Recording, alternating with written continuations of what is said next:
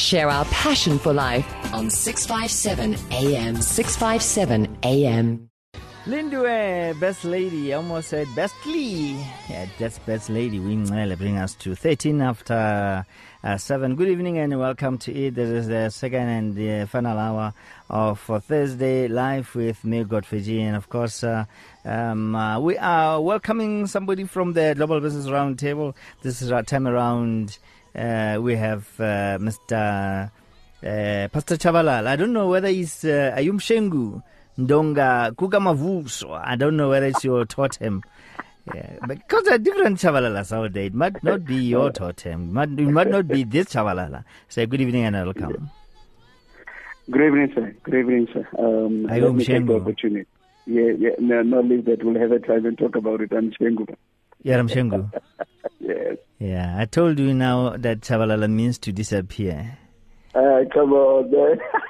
You refused to give me the meaning, so I had to Google it. No. We will talk about it now. Disappear.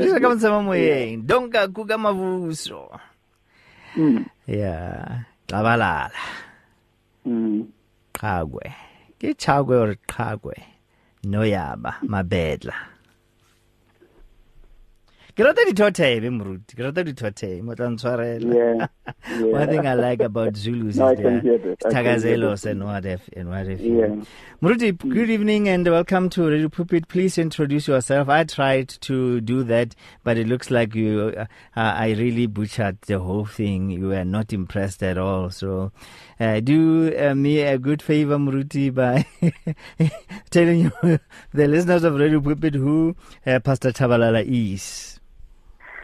Ahmed, for introduction, Pastor Tshabalala, I am a pastor and I'm serving God. So I'm now almost 15 years serving, and I'm based in Free State around Val in Sasolburg, and I'm pastoring a church called House of Faith Bible Church, and I'm a married man with two kids, and God is a blessing to us. We are serving real servants of the kingdom, and that's me. I'm still doing my work. I'm still working again. I'm working for the Department of Education. And are you a teacher? No, I'm not a teacher. I'm in the administration. I'm a deputy director. Oh, okay. All right. Yes. What's your first name?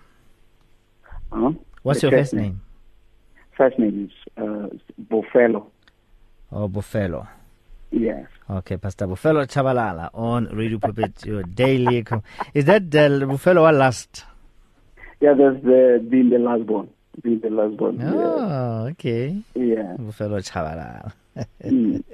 Adversity intelligence from a biblical perspective. What are we talking about when we talk about adversity intelligence? Ahmed, Your Excellency, I think your topic is very interesting. Much of why I wanted us to touch the issue of adversity intelligence, I think this is one of the intelligences that were found by some of the psychologists. And remember, mainly on the industry or everywhere we'll talk about intellectual intelligence, emotional intelligence, and social intelligence. And adversity intelligence is not much of what people talk about, but I can simply tell you that we are in a situation now, particularly in South Africa, where things are bad, where things are bad across the board. And I heard one say we are in a Guara state, a situation where you don't know whether you are moving or standing. So South African situation is at the point where, politically things are not right, economically things are not right, socially, environmentally, you name all areas of life, things are definitely not good.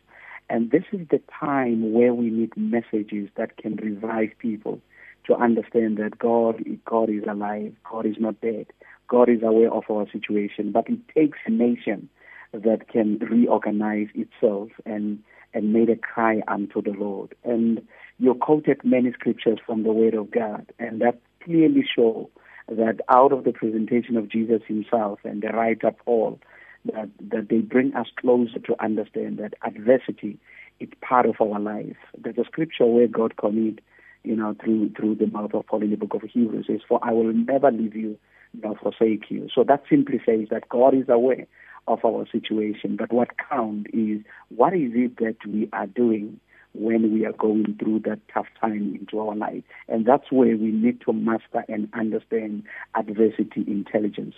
I think you would agree with me that our forefathers, when they created this kind of slogan to say, Mahalo Tsamaruleng, it's after they've realized that in this life, people who become successful are those who went through tough times, and they rise up because they believe into themselves, they believe in God, and they succeeded. And unfortunately, we are at that state where we need a motivation factor to make people aware that God is still with us.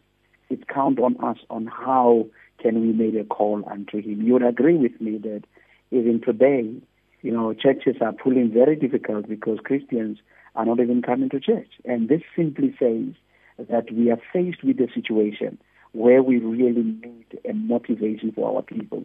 Now, a situation where what has been taught for years, it must come now into practice.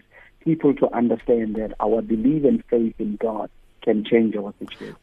That's how far I can analyze. What I take from the statement you make, I don't know whether I've misunderstood it, is to say to us that we need to toughen up, we need to be strong, we need to be ready for the challenges. As a matter of fact, we need to look at adversities in a positive light, in a sense that don't see it as something that you shouldn't come to you, in a sense, or shouldn't happen to you, in a sense that you end up, we put our why me and what if you. Sure. But sure. Much as we have all these intelligences you talked about, so we still need this intelligence in order for us to cope. Like you said, in South Africa, things are tough, but I must add to say that it's not only in South Africa. And comparing South Africa to one of those countries that were doing well, I must say now that things are far worse than they're already here in South Africa. I'll tell you why I'm saying that. I'm saying that because they are used to soft life. They're not used to the tough times, the situation, tough situations that we find ourselves in. So they are not really ready for adversities. So all you are saying is people should not look at it in a negative way, but learn from it, and they should allow adversities to make them stronger for what is coming. Perfect. Actually, when you allow me just to quote one of the researchers, J.P. Douglas, I think is the main man and the driver for this in his research. That's where he picked it up. And one of the things which he tried to simplify for people to understand, he then said he conducted the research at university, and he then picked up that majority of children who passes with cum laude, when you interview them, they are coming from bad situation. They are coming from poor families. It's because adversity, it makes your life focus. Adversity, it drives you to the positive side of life. So today, and the reason why we talked about it, it's because we want to make people aware that yes, one way or the other, these will come. Either you are rich, you are poor, you are educated, not educated, you are born again, not a born again Christian, not a Christian, Muslims and all that. Adversity in this planet Earth will come. It just depends when it comes to you. Where are you? Because it counts on your standing. Are you standing in God, or are you alone, or are you trusting something in your life? But the fact of the matter, it will come. Jesus himself, he never robbed us. In the book of John chapter 16 verse 33, he openly said it. It says, "For I've told you this, you'll have many troubles in this world, but I want you to take heed and have peace in me." So this simply says, where are you and where are you standing? How do you believe in God? Now, the truth is, life is measured with seasons. Seasons will come. The season of this adversity will come, but it will never stay forever. So what does it say? It's how you prepare yourself. I think the experience we have in the planet today, it even says to us as preachers of the word, how do we prepare people for that time? Yes, good time might come in you. We might preach very wonderful, sensational message to you, but we also need to show you that while you are still in this planet Earth, adversity will come into your life. The scripture in the book of Romans 8:28, I think when you read that scripture, it speaks about love. It says, for all things work together for those who love the Lord. It's a matter of love. Where are you in your relationship with God? Because whenever these adversities come, the truth is they will come. You won't stop them. The important thing is when you are confronted with the storm, how do you survive in that storm? How do you sustain yourself in that storm? Are you blaming others? Are you crying foul? Are you killing other people? Are you destroying other people? Are you destroying yourself in the midst of that storm? The truth is the storm will come and the storm will pass. The issue is when the storm passes in your life, where are you? Are you still standing? The truth is you can't stand alone. It is a time such as this in South Africa that we need to make a call to people. We need God. You need to hold yourself tightly to God because it is Him and Him alone that will help us to cross over here. Your Excellency. As you speak, Your Excellency, I was going through my computer and as I was going through it, I came across this headlines. It says, prepare for starvation. People will be insane when food prices double or triple during this winter, and it's relating to they're relating this to what is happening in Europe. Like I said, now that these are the first world countries, some of them they don't even know what starvation is. They don't know what load shedding is. So, Rona, we are used to these things, so we are prepared in a way. But some of us, we rejected the adversities because we thought they were just of the devil and what have you, and we haven't really learned anything out of that, unfortunately. But I think it's never too late, to change the attitude towards that. You should just ask the Holy Spirit to give us wisdom with regard to how to live under circumstances that we really don't like. Yeah, I think when you listen to Douglas in his definition of adversity intelligence, he says it's the ability of an individual to be able to overcome difficulties with the characteristics capable of controlling difficult situations. You must be in control. Can you say that again slowly this time? And he said that Douglas in his definition says is the ability of an individual to be able to overcome a difficulty with the characteristics capable of controlling difficult situations. Meaning, if you listen to how he tried to define it, actually he's simply saying situation will come. What counts is how are you in control? The reason why we have people that are committing suicide today, people that are deep in depression today, people that are leaving their family today, it's because they lost the grip on the control side. The fact is the situation has come. And that's not the end of the world. And it comes when they're not ready for it. That's the thing. That's why I'm saying, Your Excellency, it is an area, I think even now, that the church needs to change the message. The message needs to bring people to understand that we are in a situation where you need God, where this adversity, you can't run away from it. If you're a married person, you run away from this marriage, it's not going to help you to move to the next one. If you're a businessman and you run away, you think you'll make it somewhere, it's not going to work for you. We are in that situation where we need to show people that the success that we have comes from how we push ourselves through that struggle. I think in one of his statements, he also says adversity is one of the possible indicator of person's success in life. It is an indicator. Successful people, when you interview them, even if they can tell you about the whole lot of their success, but listening to their speech, they will give you the other part of that. To say, I was from somewhere, and this is where I am. And that's very important for people to understand. If we can rise up, maybe we will take, and I don't want to touch much of politics, but I'm trying to say, when we crossed 1994, the excitement was we did it because we went through that adversity. I think we lost it because we're supposed to sit down and say, now, where to from here? Because if you don't do it right, you might find yourself again in the same situation. Now, that's what he's saying here. It's also primarily used to predict attitude. I think you talked earlier about attitude. And mental stress, perseverance, learning.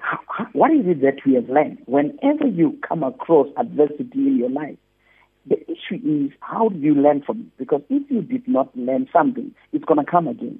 And it will beat you because you never bother yourself to learn. Because certain adversity, they come in a situation, either in an environment, and you are still living in that environment. The important thing is, how do you respond during that time? It's what will determine where to.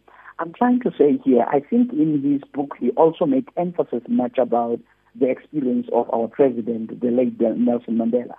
He said when he enters 27 years ago, when he entered, it was something else. But when he went out of the prison, it was another person, which many people could not understand how that happened. It's how you carry yourself during that struggle that will tell us, because the struggle or that adversity, it's somehow going to affect your attitude, perspective about life, the manner in which you try to do things. It will be a sign that you really understand how the learning part of the experiences you have in your adversity. That's why it's important for people to know. Don't blame others, because you are not learning. You might be in your situation because of yourself. And the point is, if you blame others, you are going to commit the same situation. Even if people can come to you and apologize for things that they did not do to you. But for the mere fact that you miss the focus of understanding, I might be part of the situation. That's why we have variables. I think in his writing he talks much about adversity intelligence variables, that in a situation where you are, you must be in control. And I quoted here. Yeah. The book of James, chapter 1, verse 2. If you remember, it says, Brethren, take it a pure joy when you have many troubles. You know that scripture? Yeah. And why that scripture was written like that? It simply tells you that one way or the other troubles will come. But how you react in your situation, then you must be in control. Because part of that is the testing of your faith. Can I ask that we have a part 2 of this? Repeat that again? Can I ask that we have a part 2 of this next week? That is if Your Excellency, His Excellency, Joseph Sohoa allows. Okay. No, I'll hear for him for approval. Thank you, Excellency. But before you just, I let you go, I wanted to say this statement that I think the church should revisit, like you said, the message that has been preached. I think it has done more damage than good to people's minds. And people's lives, the message of prosperity, unbalanced message that only the good must happen to us. And yet the Bible says He makes all things to work for the good, all things. It means both the good and the bad. And the other thing is, you mentioned the fact that according to I don't know whether it's a research or experience, the people who had had, lives, childhood lives, etc. They become like they excel in life because the tough situations have made them to be tough, and they've somehow become successful. But then the tendency is, you come from the poor background, you don't want your children to experience that, so you become overprotective, and in a way, you are the one that becomes a hindrance to helping your children so that they can be able to stand the challenges of life or to have this adversity challenge. There's a statement again, I'm just going to paraphrase that because of time. The guy was saying, you know what, my father was working on food, something like that, and I have a car, or he's got a very expensive car. And my next child will have a Ferrari, okay? And but the fourth generation will be working on food again. And like I said, the trend there is, as Baba struck it saying, we become overprotective. We don't want our children to suffer. And guess what? Our children don't know suffering. Like when I know, they want expensive phones that they don't work for. And you worked hard for your own phone. but you want your children to have these things for free without working for them. What are you teaching them? What are you instilling in them? So, but I just because of time, I think these are some of the things that we really need to look at so that we can change the way we think. And of course, from the pulpit to make sure that we prepare people, not to scare them, but prepare them for the realities of life, according to even the word, what the word is saying we should do. Murti, thank you very much. I tried to Google you on Facebook. I see a lot of Bofelo Tshabalalas there, and most of them are women. What's your Facebook name there? What's your name on Facebook? Do you have a middle name there, or just Bofelo Tshabalala? It's Bofelo Tshabalala, yeah. Yeah, okay. Do you have a picture for us who are following? Let me share. Let me share. I will share it with you, Your Excellency. Okay. Thank you very much, Your Excellency. Yeah, because wanted to. Okay, your contact details again. My number is 083. 083 4391 4391 263. Pastor Bofelo Tshabalala. Thank you very much, sir. Thanks, all right. Thanks. Okay. Radio Pulpit's Facebook page makes you more a part of the station than ever before. Now you can give your opinion regarding our programs or even contact your favorite presenter. You can get the latest news and existing programs and communicate with other listeners. Come on, let your fingers do the talking on Radio Pulpit's Facebook page. It's interactive and dynamic. Just visit facebook.com/Radio Pulpit.